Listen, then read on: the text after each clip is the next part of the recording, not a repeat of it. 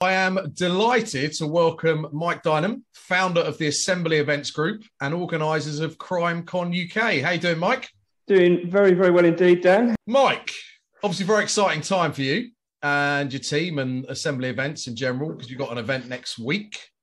So 25th, 26th, you've got CrimeCon UK. Before we get into that, for those that aren't aware, it's always good to sort of understand the background of the person I'm talking to and how you set up Assembly. So just give us a potted history of Mike Dynan.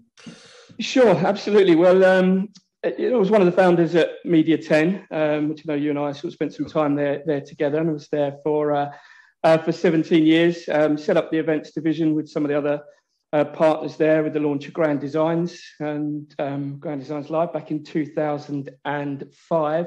And as you know, we went on to launch lots of shows. I was sales director in the UK for many years across most of the events that we had here. And during that time, I was also lucky enough to go out and set the business up in South Africa, first of all, where we took Grand Designs down to Johannesburg. Sure. And then after that, I was lucky enough to get out to Shanghai and set up Media 10 China. And I was out there running various events, Design Shanghai, we launched Design China, Beijing, Xintiandi Design Festival. We took the Ideal Home Show out and the Best of British event, which we did with the British government and sort of luxury British side. So we had a great time over there, ended up living there and spending sort of from 2017, 2019. And then we did the sale to Clarion of the design portfolio out there. And I came back, decided for one reason or another, it was time to do something different. So set up the Assembly. Then the pandemic hit, and all of a sudden, setting up a live events business didn't seem quite so shrewd. So we've been juggling sort of virtual events, now hybrid events, and setting up. Getting ready for this period now and coming out of lockdown. And we're, as you say, very excited to be launching now. So when you set the Assembly up, it was with a view, I guess, obviously to running shows, and then as you said, you sort of pivoted, excuse the phrase everyone uses, into virtual. And so you were just giving us a history there. You've run, obviously, the Ideal Home Show, Mass Consumer Show. You've run trade shows. And Assembly, correct me if I'm wrong, is going to be mostly, I guess, based on consumer, or at least the one next week is. What do you think are the main differences between trade and consumer? Always useful to get a view in terms of promoting and putting them on. Yeah, of course, the biggest difference is in the marketing. At the end, every show is the same. It's about getting the right people there and the right exhibitors there together and giving them a good time. And obviously every show that I've ever worked on, we've tried to make it, as fun, as creative, as aesthetically pleasing, as content-led, as driven as possible. So we'll definitely be working on both consumer shows and trade shows, but with that same kind of philosophy that it's got to look good, it's got to feel right, it's got to be packed full of content, and it's got to really hit the industry, whichever industry that is, whichever type of show that is, it's got to be obviously very, very relevant. But what we're really interested in is events around community. Right. Because the most difficult thing about particularly a consumer event is the marketing side, is getting the people there. It's so much broader than a trade show. When you launch a trade show, as long as you get the right partners, you've got the right media, the trade media behind you, it's not going to cost you the earth to advertise it, to market it. And you've got a much smaller pool of people that you're going after often. When you're advertising something like CrimeCon that we've got next week, our visitors are coming from, from the Isle of Skye, from Vietnam, and God willing from America and Canada still, So, we've had to be very, very broad with our marketing, and that's the sort of biggest and most difficult thing about a consumer event. Sure. But obviously, just as rewarding nonetheless. Now, we were discussing before we went on air, you've actually run an event already, sort of post Boris's fourth lockdown ending in July, the Ultimate Home and Garden Fair. Tell us about that. Yeah, so what we wanted to do, we were, as tired and fed up as, every other organiser out there for the last 2 years. But our difference being we didn't have products that were kind of mothballed and sitting on ice that we were waiting to get going again. So we've obviously had to launch things. Now, with all the exhibition venues being shut, with everything that's been going on at Olympia, with all the type of space, with everybody wanting to cram into, the back end of this year, we sort of were looking at other spaces that we can use. And one of those was Blue Water Shopping Centre. Retail, on the reverse, was doing the opposite. They'd lost tenants. They had more space. They were obviously opening up before the exhibition centres, so we thought it would be quite a cute idea to put a consumer show in the middle of a shopping mall back in July. So lockdown hadn't actually officially even ended because it got delayed by a month. It was supposed to be. So we still had masks and we still had one way, but it was a really successful event. And for the exhibitors, that were there, it was great. First event of that type, pop-up exhibition style event they'd had in 2 years. And for the ones that didn't have any sort of retail space of their own, which obviously a few of our exhibitors, it was the first time they'd actually spoken to customers in 2 years at an event like that. So, it went down very well. Yeah. Well, I guess, obviously, with the advent of online shopping, lots of people don't have physical spaces anymore, do they? So actually, it's a good opportunity for them to go and meet the public. Is that something you're going to repeat? Yeah, definitely. Yeah.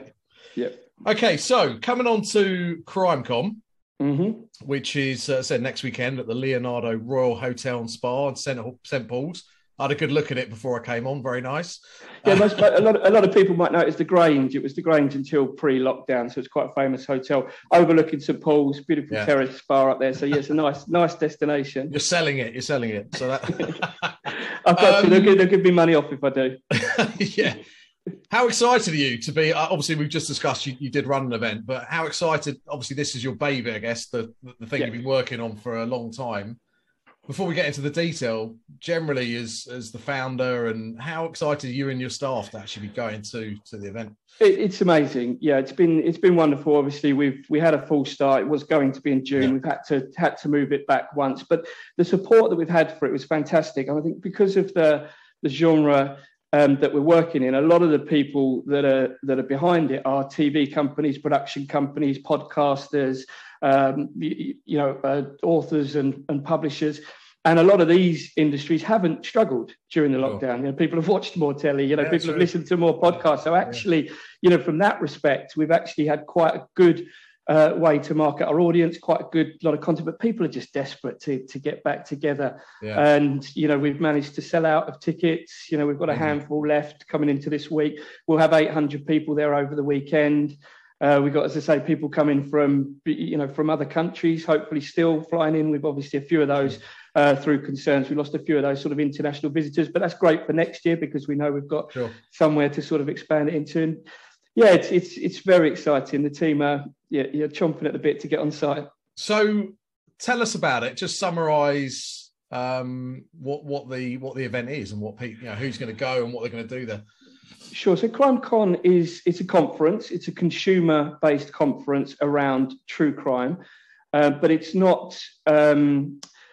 It's very cerebral. The visitors are not macabre in any way. It's they're very sympathetic and empathetic people who want to meet with like-minded people. Sort of armchair detectives is something you sort of hear quite a lot of. Yeah. We've got one lady, probably the most famous lady in the world. There was a big Netflix documentary called "Don't F with Cats," which I've watched that. Oh right, okay. So the lady in there, Deanna Thompson, aka Body Moving, as she was on her internet handle, is actually flying in from Las Vegas. So she's probably one of the most famous people for actually doing that. Actually, saw someone putting out. She set the Facebook group up, right? I think originally, was that right?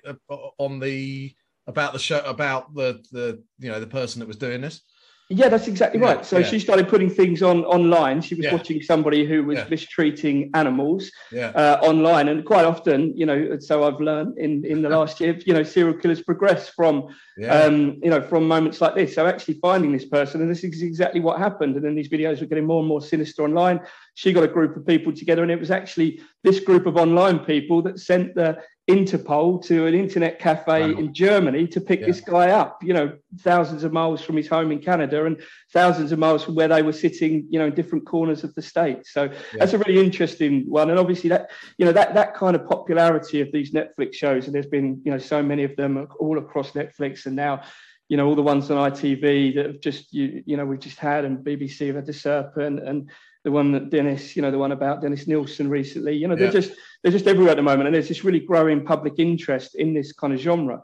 Podcasting as well, it's gone from the sort of number 3 genre of podcasters to now it's overtaken comedy and sport as kind of number 1. So it is a big audience participation. And what do you think is why the fascination, do you think, with sort of crime and murder? I mean, I've made a note here of the ones that I've watched recently. As you said, the Dennis Nielsen one. There was one about Lynette White, I think, and a lady that was murdered in Wales. There's obviously the Fred West one, Making of a Murderer.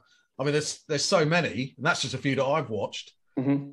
What do you think is the fascination with it? Well, the thing is, I mean, we've always been interested in crime and thrillers. You know, everybody's watched their favourite, crime show or fictional character, for generations and generations. Yeah. This is real events that are, as shocking, as terrifying as the real thing, and people are just, starting to document these a lot more. I think particularly some countries are a bit more open with what people have got access to in terms of evidence and what people are wanting to share. And I think particularly in America, the police force and the law enforcement forces uses the media a lot more. And, I think the two things have become, a bit more intertwined. Yeah. And so the description of the event, or part of the description, says our events are equal parts education and experience. And I've had a good look, and it looks like there's some amazing sort of immersive experiences that people are going to be able to sort of get involved with. Like I saw you literally go into a crime scene and bring that to life. What are people going to expect to do next week? That's right. So as well as the sort of normal, seminar style, theatres, of which we have about four big stages, we also have these practical experiences. So as you quite rightly said, people go and investigate a real crime scene, and try and, discover for themselves what happened. And as part of that, they get a sort of CSI training course, from the experts. So they're going to meet with, pathologists and forensic scientists and have a go at fingerprinting, looking at blood splatters, footprint molds, all that kind of thing they can do, as well as, a bit more of the sort of, lighter side. They're going to meet with some of the canine detectives and see how the police dogs can operate and, all of those things as well. So, whilst you can come and sit in front of a theatre stage all weekend if you want to, and absorb that kind of knowledge and ask questions. If you want to get a bit more hands-on, you can do that as well. Yeah, no, amazing. I was looking at it. I was like, this really cool. It's like different things you can actually get involved with.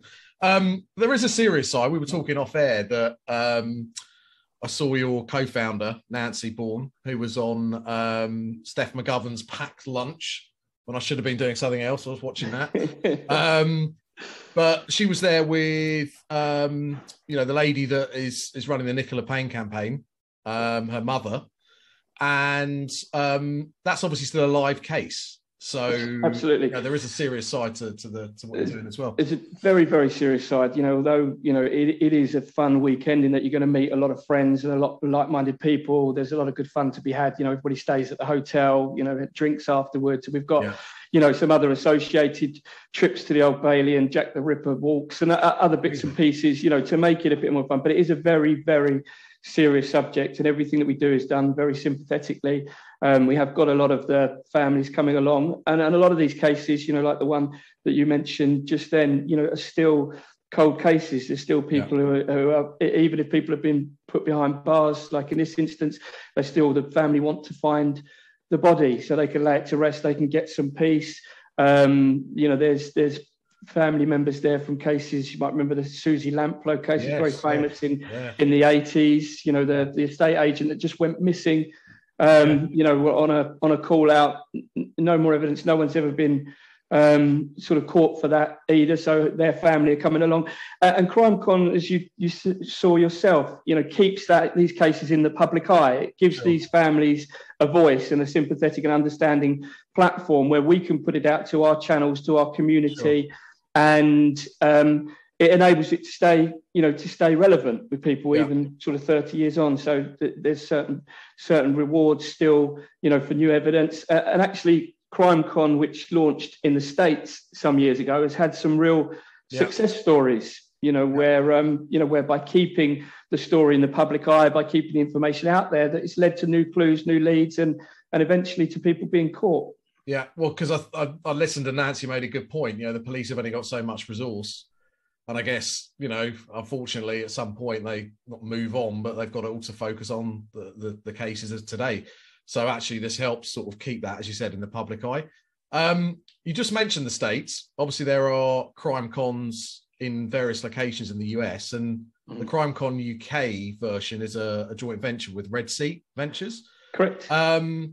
Just bring that to life. How does that work generally? Like when you're sort of working with an organisation to take what they've got in one location into another? Sure. Well, Red Seat Ventures are a fantastic company based in New York, and they were not event organisers first. They were actually talent management and content producers, and they found themselves working in this true crime arena. A lot of their talent, a lot of their speakers, a lot of their guests, their podcasters were from this kind of genre, and they were very, very involved in that. So they decided to take what they knew about true crime and turn that into, an event. Obviously, Nancy and I come at it from a slightly different angle. We're very much event organisers. When they wanted to bring it to the UK, we took their sort of skills, their expertise, their knowledge in the genre and turned that into this successful UK event. Yeah, amazing. So, and obviously they've got their shows, I think in Chicago is one of the locations. That they move around every year. I mean, they've got the advantage in the States of having, big venues, because they get sort of 5,000 or 6,000 people along to the America ones now. It started similar sort of size than we are this year, but they're spoilt for choice in terms of, several thousand seater auditoriums. So they kind of pick it up and move it all over the place. So it's been in Austin. Sure. It was due to be in Orlando this year, didn't happen. It's going to be in Las Vegas next year, so they've been all over the place with it, and that in itself is nice. We're hoping to move the UK version around, but obviously in terms of big enough auditoriums in nice locations, we're a bit more stuck in the UK. No, absolutely. And over and above Red Seat, obviously having partners on board are really important. And I know it's Crime Investigation, right? Is your sort of key partner. Tell us about that. Bring to life some of the partners on the show and sponsors. They've been fabulous. I mean, Crime Investigation, as I mentioned earlier, the genres that we're working in, the media that we're working with, is a lot to do with the TV stations and the broadcasters, but also the publishers, the podcasters, and that's where our sponsors come from. So Crime Investigation has been a wonderful partner for us, came on board right at the very start. It's something that they really wanted to get behind, and as well as all the usual bits that you'd expect with a sponsor in terms of sort of revenues and helping us out there. There've been much more. I mean, they've got a TV channel which is absolutely on the same, with it, talking to the same people that we are. So they've had advertising and sponsorship of shows, and then now at the event they will be bringing a lot of their sort of A-list speakers, presenters from a lot of their shows. They'll be bringing a lot of their shows to life. They'll be hosting a lot of people at the event. So it's a really, really good partnership that we have with them, really strong partnership. So it'd be great. And then, of course, as I mentioned, Bonnier Books are doing a very similar thing, but with true crime authors. Audible, doing a very similar sort of thing, but with their true crime podcasters. Woodcut Media, our production company, who specialise in a lot of the programmes which go out, a lot on CNI, but also on other channels as well. So they're bringing a lot of filmmakers, producers, people that have appeared in shows. So we've got this fantastic relationship with these partners. We've built up a very strong group where, as I say, they're bringing helping us with the contributors. They're bringing a lot to the actual event, and we've all been helping each other market it throughout the year. Well, we wish you the best of luck with it, and I know people can. I think you said there's still a few tickets, and they can generally have a look at crimecom.co.uk. Absolutely right. Yeah, there's a handful of tickets left. We have just released a few sort of daytime ones, so if it is a bit short notice and you're busy on Sunday or Saturday, but it's going to be a great weekend. Everybody's very, very excited to get together, and we're looking forward to it. And what else can we expect from the assembly events in the future? We have got some quite big plans. We had some really good stuff that we were excited about pre-pandemic. We were very close to sort of launching a couple of events. We've got some really good irons in some fires, but I'm not going to say too much more now because we're waiting for the ink to dry on a couple of contracts. But we've been doing, it's taught us a lot over the last couple of years. We've really sort of learned new skills with the whole virtual thing. I think you and I sort of a while ago were talking about Enzo is the product, right? That's right. So we were involved in the development of a virtual platform, which is still, is wonderful and is moving on all the time. We're currently working with the Academy of international extended reality. We're doing a lot of events for them, and they bring a lot of technology. We've put these whole teams in the mix, and we're looking at how we can take Enzo to the next level to actually make a virtual reality exhibition platform. Amazing. Because although we might all be a bit nervous about it, I don't think it's that far away. You know, with people bringing out Microsoft HoloLenses, Google glasses, Facebook glasses, although we all shudder a bit at the moment, you know, what I'm sort of seeing, what I'm hearing, you know, and the way that we're looking to take Enzo, you know, this is not a million miles away. I think you're right. I think that's the direction of travel. It's just the timing, but you're absolutely right. And also we all go to exhibitions, and a lot of exhibitors now have their own VR headsets, and so they're sort of on board with it. So, you know, the natural next step is for the show itself to do that. I mean, don't get me wrong, you know, I can't wait to get back into the live event and the live side of things. But I think one thing the last couple of years has taught us, there is going to be a hybrid element. There is going to be a virtual element to, you know, as you said, to the content, to some shows, to reducing travel, to reducing our carbon footprints. And I think this year has helped us to hone those skills a little bit. Sure. And in general, and finally, you're confident about the future for the events industry. Now we're sort of thankfully coming through this. Absolutely. People want to get back together. You know, people need to meet. That hasn't changed. Human nature will not change through a pandemic. We'll be out, and I'm actually very positive that it'll be back bigger and better than ever. Fantastic. So Mike Dynan, the founder of the Assembly Events Group, we wish you and your staff and your team a fantastic CrimeCon next weekend. We look forward to seeing the pictures and all the feedback. Thanks very much, Dan. Lovely to speak to you. And